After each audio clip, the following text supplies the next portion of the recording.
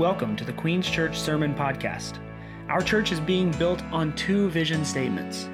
Jesus is our passion and love is our mission. We hope this message leads you to Jesus and that next week you'll join us in person to experience God's love through this local church. You can follow us online at qns.church. God, we thank you so much for being our way maker, for being the one who guides us in every single moment of our lives, God, the one who paves the way for our lives, God, as you guide us through your word to see what's in front of us, to see the next step, God, to take us where you desire for us to go, God, and we're just so grateful that it is you that we get to worship and hear about, to learn about this morning, God. So we just give this morning over to you. In Jesus' name I pray. Amen. Amen. Y'all be seated. Well, like Pastor Larry said earlier today, my name is Pastor Danny, so I'm one of the pastors here at Queens Church, and I get to bring the word this morning, so I'm excited about that. Usually you see me, either on the worship band or something else, right? And so it's just a fun opportunity. If you have a Bible with you, if not, it'll be on the screen, or you can pull it up on your phone. We're going to be in Matthew chapter 5, starting in verse 21. Matthew chapter 5, verse 21. As soon as you get there, say, I got it. Some of y'all got it already. You knew that because we've been in Matthew 5 for like 3 years already, it feels like, right?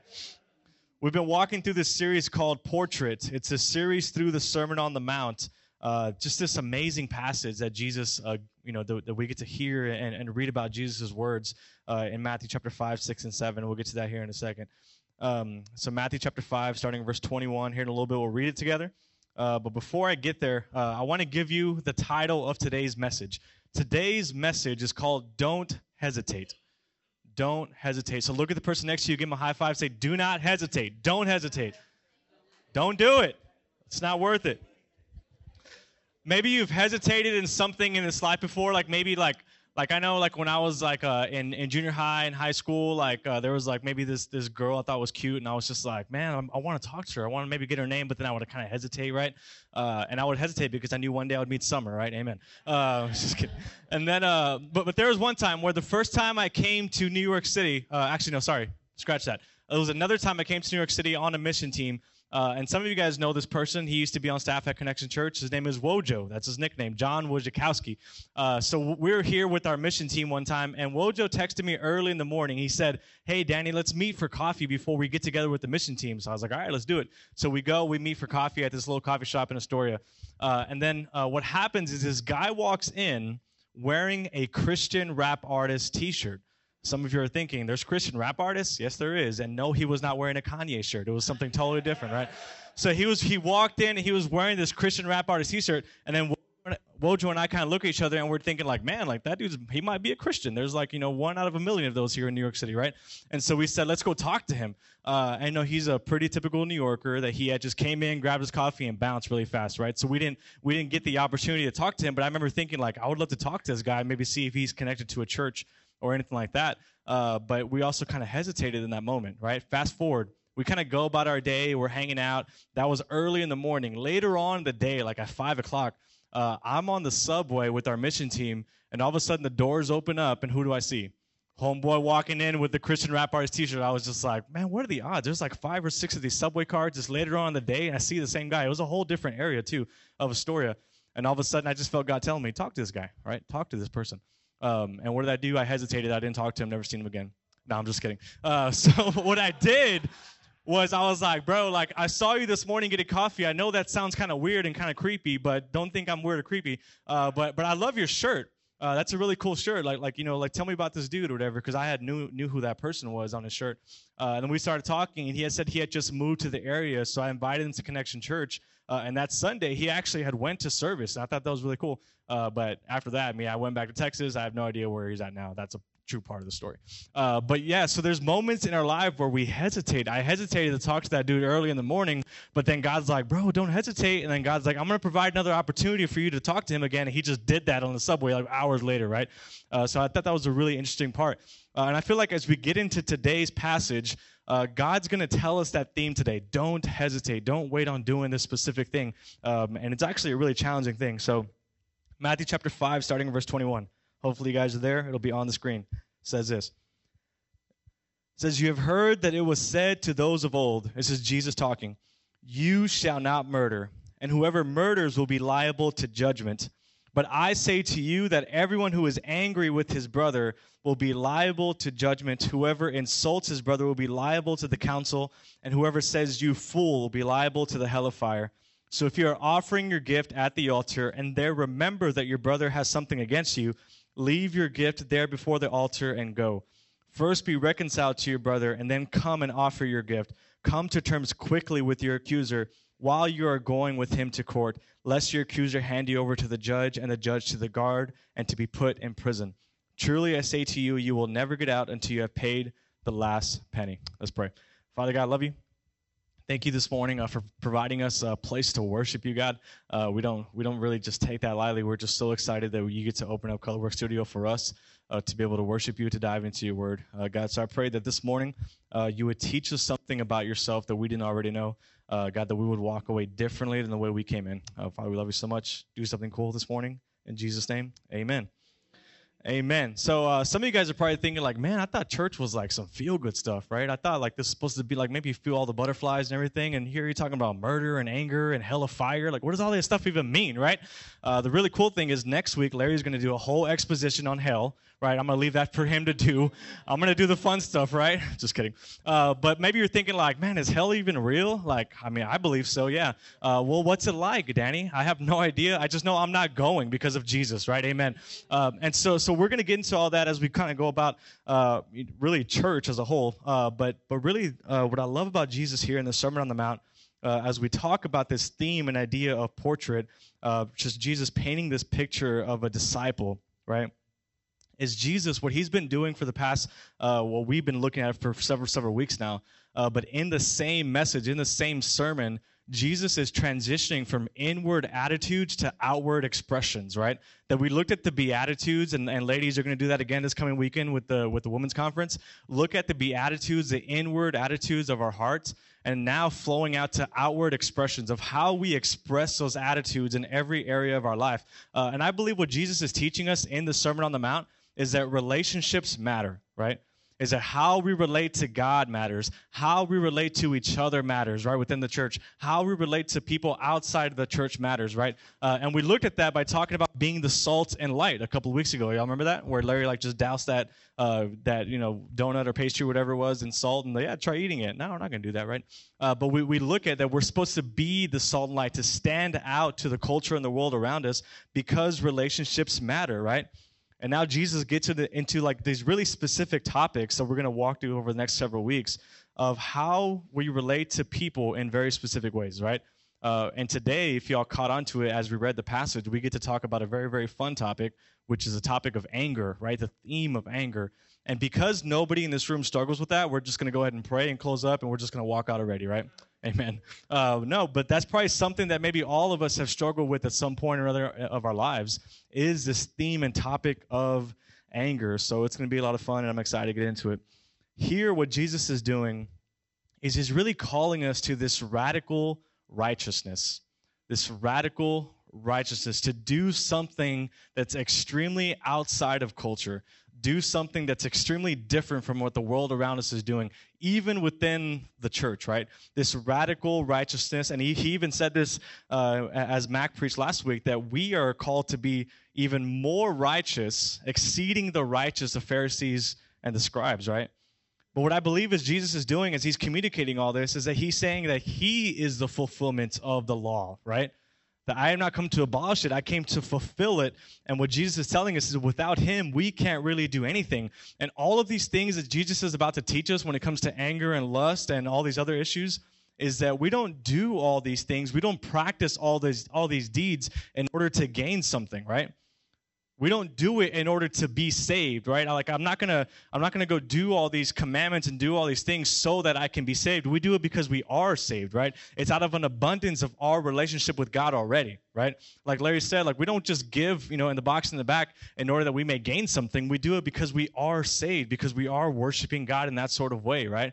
And so what Jesus is doing here in this moment is he's calling us to this radical righteousness and really helping us see a proper understanding of our identity. Like I've read the verse, "You are the salt and light," like so many times, kind of like going in church when I was in high school and growing up through all that.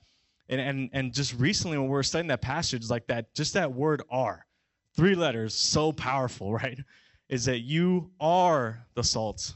You are the light, meaning that it's not something we do. It's not something that we try to put on. It's just who we are as a believer of Jesus Christ. It's our identity, and that he calls us to live that out, right?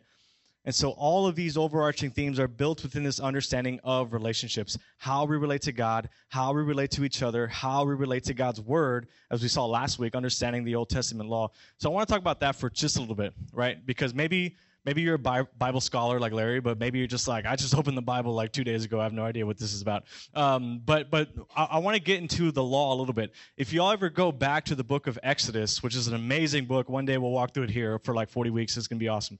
But it's this amazing story of the Israelites, God's chosen people, right, called by Moses in that moment. And all of a sudden what happens is God rescues the Israelites from slavery, from the Egyptian, power. And they were in slavery for like 400 years. And God says, y'all are going to be let go, right? Pharaoh, let my people go. Maybe you've seen the movie, all that stuff, 10 plagues, bugs, and all those really crazy things. But then all of a sudden they get rescued from slavery, and God leads them through, right? Parting of the Red Sea, all that good stuff. And after all that happens, God gives the law to Moses, and Moses writes it down. And then you can start reading about what Moses writes down. He starts writing down the famous 10 Commandments and all these other crazy commandments, right? There's like 513 laws or something like that. And so they start writing these down. And now what we see Jesus doing is he starts referencing those laws, right? He says this crazy statement in verse 21. You have heard that it was said, do not murder, right? Which is one of the 10 Commandments, I believe commandment number 6, right? So now he goes back and he references those laws. And so for these people, they knew the law, right? Maybe some of them like deeply studied it, they applied it, and they had a good understanding of the Old Testament law. And so when Jesus starts referencing this stuff, they kind of know what he's talking about a little bit. But it's kind of crazy because Jesus says this in verse 21. You have heard that it was said to those of old, you shall not murder. Whoever murders will be liable to judgment. I mean, it kind of makes sense, right? Common sense with that one. But then look what Jesus does in verse 22. He says, but I say to you, let's kind of pause right there, because that's a crazy statement for someone to make, right? When you think about God's word and the Old Testament law, it says, you've heard that it said this. So he's like, y'all know this stuff, right? Like you've studied this, and maybe you have like you've heard your parents or grandparents say this stuff, and you kind of know this stuff, right? He says, but here's what I tell you, right? I think in that moment when this crowd was hearing Jesus say this, they were just like, bro, like, what are you about to say? Like, you better slow down, Jesus, right? They probably start freaking out a little bit, like, what's this guy about to do right now, right? Jesus says, but I say to you. This statement probably freaked everybody out in the audience that was listening, right? Jesus says, for so long, this is what you've known, but that's not what it means, right? Jesus is the only one who has the authority and ability to do this, which is a crazy thing. I can't read God's word and say, you've heard this, said this, but here's what I tell you. Like, I mean, it's not going to have any weight behind that, right? But Jesus is like, I got authority. I have the ability to do this, and this is what's going to happen. Have you ever done something for like so long, like a habit of yours, and someone says, hey, yeah, you're doing that wrong, right? It's like, maybe this happens to you, but like, yeah, you're brushing your teeth wrong. You're not using the brush side. You're using the bottom side. It's like, what? It works. It's like, no, you have to use the brush side, bro, right? I don't know. That was just a dumb example. But maybe you've done something for so long, and all of a sudden someone comes up to you and tells you, yeah, you've been doing that wrong, right? That's a hard thing to hear. For so long, these people in the audience, this crowd, right, they had been following the law, maybe traditionally, right? Maybe they just thought they were doing it right. I don't know. But they were doing something that was outside of what the law was requiring them to do, or really with the heart of the law, which we're going to get to in a second. And all of a sudden, Jesus says, but here's what I'd say to you. If you're angry with someone, it's basically the same thing as murdering someone, right? And that moment, they're just like, wait, what? Right? All of us have sat in sermons, and maybe there's times, because when we're reading this, we're kind of breaking it down piece by piece. But when Jesus is saying it, he started in verse 1. He just keeps going, right? And so it's just one sermon, right? We're breaking down to like 30 sermons. But there's moments in sermons where we just kind of like pause for a second and we check out. We look at our phones, right? And then we do certain things. I'm not calling anybody out. I'm just saying this is me personally. I mean, sitting in church in the fall is really hard for me because football's starting. So like, right about the time I start checking my phone, make sure my fantasy team's like good to go, right? And so like I shouldn't do that. I should do it before church. I know. Sorry. God forgives me.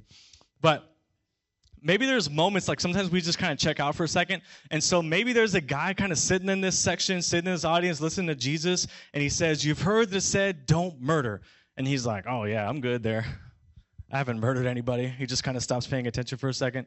But then all of a sudden, Jesus says, but I say to you, if you've been angry with someone, you've done the same thing. He's like, starts choking on his fish taco that he was eating, right? He's like, what did that guy just say, right? Did he say what I think he said, right? I don't know.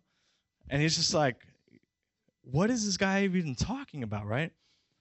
What Jesus is doing, what I believe, is he's getting into the internal heart of the law. Whereas for so long, they've been just focused on the external reality of the law, right? They've been saying, I'm just going to practice these things. I'm just going to do what I need to do and move on. And Jesus says, no, there's a deeper understanding behind this. There's a love understanding behind all this. There's an internal understanding of all this, because once you go after the heart of the issue, once you go after really the root of the issue, that's when we're going to see the right result. And that's what Jesus does throughout the whole Sermon on the Mount. He attacks the root to produce the right result, right? And so looking at the specific commandment that Jesus talks about here, which is murder, you've heard that it says don't murder. Oh, yeah, I'm solid there. I haven't done that, right? But then maybe they look around like, but you've done that. You better listen right here, right? And so trying to call people out. We do it all the time, right? But then Jesus says, he just levels out the playing field and says, maybe not everybody in this crowd has murdered someone. Maybe only like 10 people have. But everybody has been angry, right? Hopefully not 10 people. I don't know why I said that. But that wasn't in my notes. But maybe everyone here has been angry. So he levels out the playing field and says, hey, this is not just for that person. This is for everybody in this room, right? And so for us in here, like, this is not just for one person in this room. This is for me. This is for everybody in this room. That for those who have been angry with someone, you've kind of done that. And maybe you're thinking like, man, I was angry at the person on the subway playing loud music. Does that mean I murdered them? Hang out till the end. There's grace for you. So Jesus goes after the heart of the issue. He attacks the roots of what's going on here, because God's word is so much more than external observation. It's about internal transformation. And he attacks the root to produce the right result. So let me share a story with you guys. So when I was in college, I worked at this Christian summer camp, right? So I don't know if you've ever seen any videos of it. But it's basically like this gigantic place that has a huge pond, and they have one of those things where it's they call it the blob, where one person hangs out at the end and one person jumps on it and it flies them into the water. Really, really fun, awesome place. Huge place for me and for Summer. That's where we met. Amen. We got married because of this Christian camp that we worked together at. And so, but for me, I used to work there, and it was a fun time. The one thing I really didn't like about working at camp was anything that dealt with water. I'm not really a huge fan of going into this random pond that has fish in it, and they're just nibbling at you. You're just bro, stop it, right? And it's really gross and dirty. And so I remember my second year of working at this camp, I was now kind of considered a senior staffer. So they would give me people all right, Danny, you're in charge. Take this crew of 5 guys and go do this job. I was like, all right, let's do it. So I was like, all right, what's my job? Where am I leading this crew? And they said, I want you to go to the pond right away. I was like, oh, dang it. I got to go to the pond. And I want you to remove the cattails, right? So cattails were these super long, really gross, long, tree thingies inside of the water. And they were twice the size of me. So in the water, if I was standing in the water at head height, they would go all the way down to where my feet are, and they would stick out about the same height as I am outside the water. And they were just kind of all curled up in the pond, in the corner of the pond, and they wanted them gone because it just kind of looked bad. But also where the cattails are, that's where water moccasins love to hang out. And my second fear, besides water, is snakes. I freaking hate snakes, right? Because snakes brought sin into the world, amen? So I don't like them, right? And so I know that they're hanging out in there somewhere, just hanging out, doing whatever water moccasins do. And so he told me 2 things that I do not want to do. He said, go do it. I was like, oh, fine, let's go do this. I'm a senior staffer. I'm trying to show these kids this is how we work, right? Amen. And so what I did is I went to our work shed, and I grabbed a bunch of those tree loppers. All right, so let's go lop these trees. So let's go down to the water, and we start going in there. We start lopping all these to where now if you're looking at them, you can't see them, right? Because I'm cutting them just underneath the water, right? Cutting them. And then my boss comes by in a golf cart, and he looks at me. He says, Danny, what are you doing? I said, I'm removing the cattails. He said, you're not doing it right. I was like, what do you mean? And he comes up, and he's dressed in street clothes. He's wearing jean shorts and a shirt. He's got a radio and his phone and all that stuff. And he starts removing all of his stuff, anything that if it got wet, it would mess up. And he jumps into the water, no joke. And he goes to the bottom, and he starts pulling out the cattail from the bottom. And he says, this is what I want you to do. I was just like, bro, go ahead. I mean, you already did it, right? I'm good now, right? Because there was 100 of these things. He says, this is what I want you to do, right? Why do you think he did that? Because if I just go and just keep lopping these things out, you know what's going to happen next summer? Is someone's going to get my job and be like, all right, go remove the cattails. They have to do it all over again, right? But because we take out the roots, that's going to be the result that he wanted, to no longer see them there anymore, right? Because what we have to do when it comes to our relationship with Jesus is we have to do work with the root of the issue, right? In order to see the right results, right? And that's what Jesus is doing throughout the Sermon on the Mount. He's saying, this is what you've heard, right? And this is what you've practiced for so long. It's been about this external relationship, but I want you to get deeper. I want you to get to the heart of the matter. I want you to get internal, because when we do work with the root, we see the right results. And so now we're talking about this theme of anger and being upset, right, which is what everybody here, none of us deals with that. So I have this question that I want to work with for a couple of minutes. Is being mad bad, right? Is it a bad thing to be mad? Is it a bad thing to be angry, right? Like when is that like a sin? Because Jesus says if you're angry, you have the same judgment as if you murdered somebody, right? Because it's a heart of issue, right? And if you ever read stories about Jesus, we see moments that Jesus was angry, that Jesus got upset. And so you're like, well, Jesus, did he murder somebody? Like, right? Like, look at you, bro. I thought you were perfect, right? But what happens is that whenever we see Jesus get upset, whenever we see Jesus get mad, whenever we see Jesus get angry, you know what the kind of central theme is? It's always towards injustice, unrighteousness towards somebody else, right? That if he sees someone getting abused, if he sees some outcasted person getting abused, that's when he gets upset. That's when he starts speaking up. That's when he starts defending that person, right?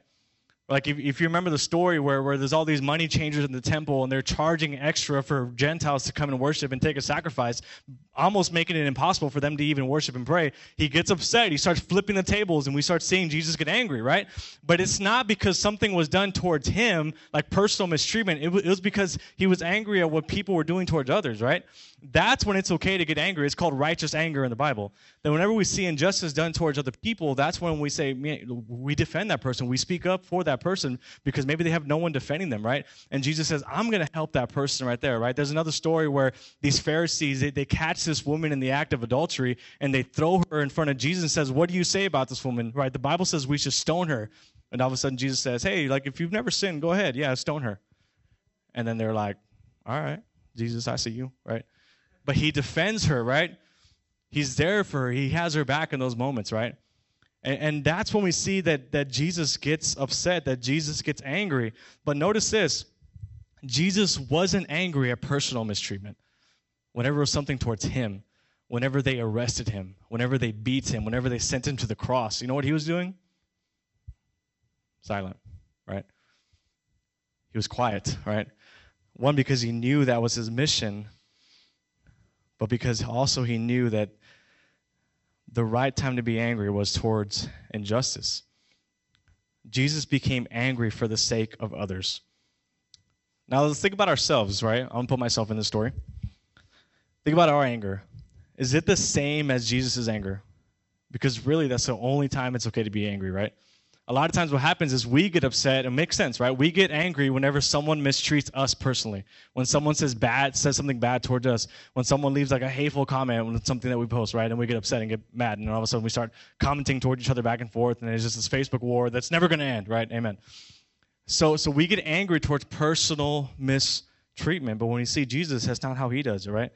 And Jesus is the perfect portrait, so we should try to do what he does. So what's our reaction when someone offends us in a harmful way? And maybe we deserved it, or maybe we offend somebody else, and maybe they deserved it. Maybe they did something dumb, and they're like, bro, you should not have done that, and we get upset and angry at them, right? So what's our reaction in those moments? Let's go back to Matthew chapter 5, verse 22. If you can put it on the screen, it says this.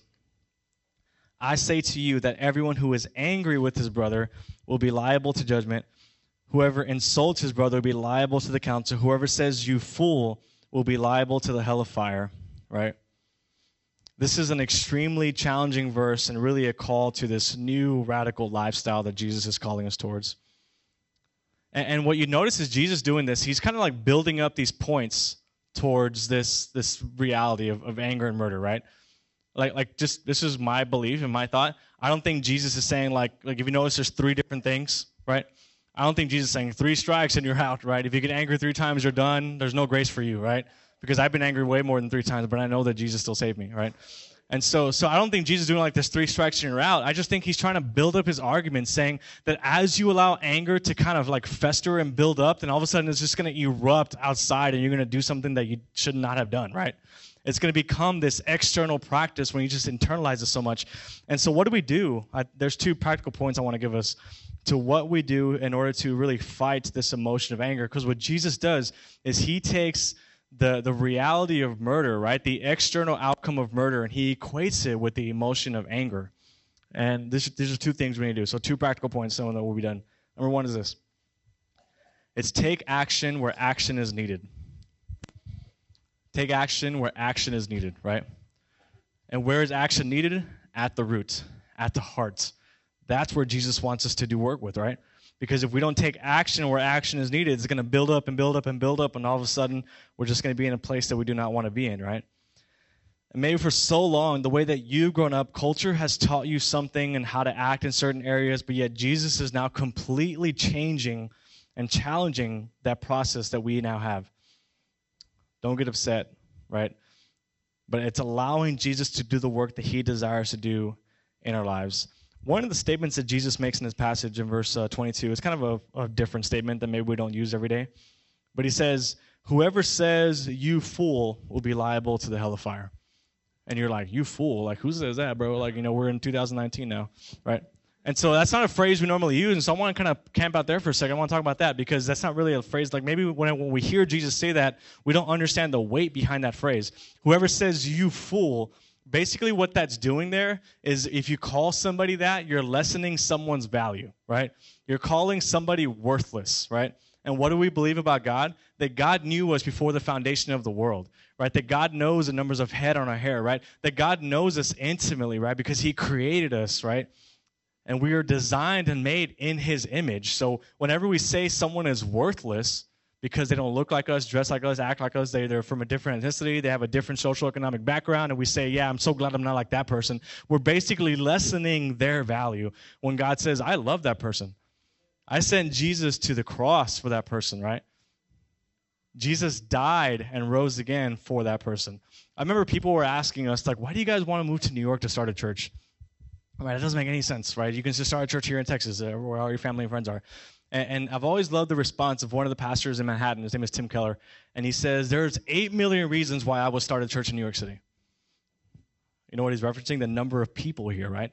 Because the image of God is more per square inch in cities like New York City than anywhere else in the world, right? And that's helped me so much, just kind of like, because going from driving in my car, which is me in summer, and there's like nobody else bothering us, to sitting in a subway like this when there's someone like right here in front of my face, I'm just like, this is different for me, right? But as soon as I start seeing people that person is made in the image of God, even though they don't look like me or act like me or think like me, then it allows me to look at them differently, allows me to love that person in a different way, right? Maybe, just give them a smile versus give them an ugly look because they're playing music so loud, right? And so whenever you see Jesus saying that, you may be thinking, I've heard people call stuff like someone way worse than you fool. Or I've called someone something way worse than you fool. Maybe this is something that has been done towards you, something you've been doing towards somebody else. Know this, whenever we make those kind of statements, we're devaluing someone's life. And maybe that's been made towards you. Maybe someone has made comments towards you in those sort of ways. 1, I'm sorry, right? That should not have happened. But 2, don't forget the value that you have in Jesus Christ, right? Because here's what the Bible tells, that Jesus is what? The King of Kings and the Lord of Lords, right? That's who he is, right? The King of Kings and Lord of Lords. And the Bible says when we place our faith in Jesus, that makes us what? Sons and daughters of the King. Right? So the women and ladies in this room, what does that mean? It means that you are a daughter of the king, right? What is a daughter of a king? Princess, right? That's your value. For the men in the room, you are a son of the king. What does that make us? It makes us a prince of the King of Kings, right? That means that we should treat others with this prince-like fashion. That women, you, even though sometimes it doesn't happen that you're not treated in a princess-like fashion, know that God loves you in a princess-like fashion. Because that's who you are, right? We have so much value. And what Jesus is saying, whenever you devalue someone in this sort of way, this is the emotion that I'm talking about, right? And then he tells us to do something, right? He says, take action where action is needed. But then he says, if this is you, If you have this against your brother or against your sister, here's what I want you to do, verse 23. If you're offering your gift at the altar, in other words, if you're at church and you're worshiping, because that's kind of the significance of offering a gift, and there remember that your brother has something against you, leave your gift at the altar and go. So here's number 2. We're almost done. Number 2 is be proactive, not reactive. Be proactive, not reactive. Right? So Jesus is saying in this moment, like if you're in the middle of worship and they're playing Waymaker and you're just like, man, this song is so good. I got all the feels right now. And all of a sudden God brings to your remembrance like, hey, this is what I want you to do. That person across the room that you have beef with, I want you to go squash it right now. And you're like, man, but we just got into the bridge and it's so good. It doesn't matter. Right? Because why does God do that? Why does he say, and there remember, like at that moment, do this? Why? Because we're forgetful people, right? Anybody ever said this phrase, I'll do it later? just me and Angela? Okay, a couple of people. Don't be shy. It's okay, right? If I show you the notes on my phone, like all the things I have to do for like the next like months, it just runs forever, right? So many times when I'm driving around with Larry, I hear this phrase, okay, Google, do this. And then he just like says a reminder, right? Because we're forgetful people. We don't want to forget something, right? I wasn't calling him out. I'm just saying he's being smart, being wise. You should do that more often. Love you, bro. So what happens is we are forgetful people, right? And so that's why God's saying, like, there's this urgency to reconciliation. Like, if you remember it, just go do it right now. Don't think I'm going to do this later. Get it done right now. And I feel like what Jesus is telling us, like, it's more important to restore a relationship than to worship at this moment, right? Which is a huge statement to say for Jesus. This is a deeper thing because what Jesus wants us to do, John chapter 4, is he's desiring that we worship in spirit and in truth, that our hearts will be ready, our hearts will be right, our hearts will be just ready for welcoming God into this presence, for just receiving this worship that God has for us. And whenever we have junk going on in our heart, then we're going to be just thrown off by what God has for us, right?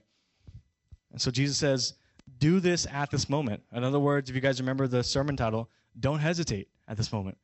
If God's calling you to do something right now, don't hesitate. And look what I love about this. It says, leave your gift at the altar and then go. First be reconciled to your brother, then come and offer your gift, right? Come to terms quickly. Meaning, it's on us. Who's Jesus talking to? He's talking to us in this room. He's talking to believers. He's talking to the audience. He says, if you have something against your brother, go do it, right? He says, don't wait for them to come to you. You go do it, right? Reconciliation and restoration, it's our responsibility as believers of Jesus. Right? This is a way that we display this portrait to the world around us, that when someone has harmed us or we've harmed somebody else, we don't sit around and waiting. We go and do it, right? We're the ones being proactive about this. Imagine this. Imagine, too, if maybe we were proactive about our love rather than reactive about our anger. A lot of times what happens is that something happens and we get upset and we just kind of react and we just start doing things based on our emotions. And Jesus says, no, I don't want you to do that. Be proactive out of love. And here's the beauty behind all of this. Genesis chapter 3. It'll be on the screen. You don't have to turn there. Genesis chapter 3 is a powerful verse, powerful story. In the beginning of Genesis, we see God creating everything. All of a sudden, God says, let there be light. And all of a sudden, there's light. And let there be animals. Then there's animals. And let there be whatever. And it just happens, right? God, by the power of his speaking, of his word, just starts creating stuff left and right. But then all of a sudden what happens is God creates man and woman, Adam and Eve, and they're hanging out in the garden. They're enjoying the garden. There is no sin in the world, no separation, right? No restoration needed at this time because everything is perfect. Everything is great. All the vegetables taste amazing, right? I wish I knew what that was like. And so all of a sudden God tells Adam and Eve, like, this is the garden. Tend it, keep it, work it, right? Grow this family that you have together. And then what happens is this, is that Eve and Adam, we always want to blame Eve. They get tempted by the devil. The serpent comes in and says, did God really say that, right? He starts questioning, their identity and who God is. And all of a sudden, she takes a bite of the tree that God says, don't do it. She takes a bite. Sin enters the world. I'm paraphrasing all this. Sin enters the world. And what happens is they realize that they're both naked and they're both now shamed, right? All of a sudden now they come to this realization that their relationship with God is now broken. And they're sitting there and they're ashamed. And they start finding leaves and start covering themselves up. And then God says this powerful question. He says, where are you, right? God becomes now proactive in finding them. It says, it's not like God didn't know where they were, but he wanted to have this moment with them. He says, where are you? And then Adam is so dumb. He says, well, this woman you gave me messed up, right? We always want to blame somebody else for our mishaps, right? Don't do that. Take ownership of it. And all of a sudden he says, this woman you gave me right now, and then now there's this broken relationship, that there's this restoration that's needed in this moment, right? But then the most beautiful verse, I think, in all of Scripture, Genesis chapter 3, verse 21 says this, and the Lord God made for Adam and for his wife garments of skin, and he clothed them. And you're like, that's not very beautiful. That's just kind of weird, right? Why is that beautiful to me? Because check this out. There was a broken relationship that needed to be restored, right? And God was proactive in finding them. And so much more, what they tried to do in that moment was says, I got this, God. I'm going to cover myself up with these leaves. I'm going to do it on my own. And God says, I don't want you to do it on your own. What I'm going to do is I'm going to provide garments of skin for you and cover you up, right? How do you provide garments of skin to somebody? What has to happen? An animal has to die. In other words, a sacrifice had to take place in order for them to be covered up, right? And you know what happened later on, like fast forward thousands of years later, is that we have this now broken relationship with God because of our sin. And what God said is, I don't want you to try doing that on your own. You can try doing all the commandments externally, but you got to work with the root internally, right? And all of a sudden what God says is, let me cover it up for you. And what did he do? He sent Jesus to the cross, right? And says, this is going to be the ultimate sacrifice, that by your faith in him, you're now going to be covered up, right? It's this restoration, this reconciliation that's happening, and God was so proactive from the moment that relationship was broken, rather than reactive. He says, I'm going to do this for you, right? And he offers that for us. And so here's a couple of just closing points that we can walk away with. In your personal relationship with God, what I want to challenge you with is this: don't hesitate. That when God speaks, this is how we act, right? When it comes to anger, Jesus says, if you have anger towards someone, then do this, respond in this way, and don't wait, because then it's just going to build up, and then you're going to go somewhere you don't want to go. He says, do it now, right? And all of a sudden, he just tells us, don't hesitate. And there, remember, go do it, right? So in your personal relationship with God, don't hesitate. So a couple of different things.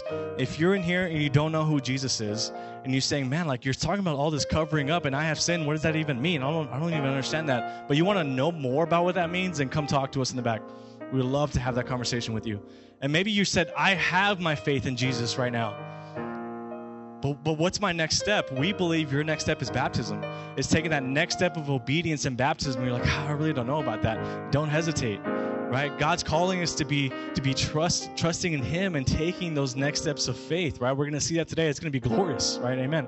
The water's already warm, right? And maybe for you, just like, I just need prayer because I am feeling these moments of anger. I am feeling these moments of frustration, and I don't want to feel this way. Know this: we are not called to battle this world by ourselves. That's why we're a church, right? It's not church as one person. It's a church of people come together, right? So don't battle any emotional just stress that you might have. And so there's going to be prayer tables in the back. Go do the work that God is calling you to do right here, right now. Don't just allow yourself to just overlook it and think it's not that big of a deal, right? Because that's how it then builds up. Just start releasing it out now. Watch God work in your life. Let's pray. Father God, we love you so much. We just thank you for the opportunity that we get to come here and just worship you, God, for the opportunity we get to come here and dive into your word. God, I pray for everybody in this room, they would not hesitate to do the things that you're calling them to do, God. And God, for the joy that we get to see this morning of baptism, I just celebrate the fact that you are working in this place. God, I pray that we would do the work needed, God, that we would take action where action is needed, and we would be proactive in our love, God, that we would be the salt and light to the world around us. That when people look at Queens Church and look at just churches that believe in Jesus all over this community, they would see us as proactive people who love in a huge way. So God, keep working. God, keep moving in the church. We love you so much. In Jesus' name, amen. Amen. Let's all stand and worship.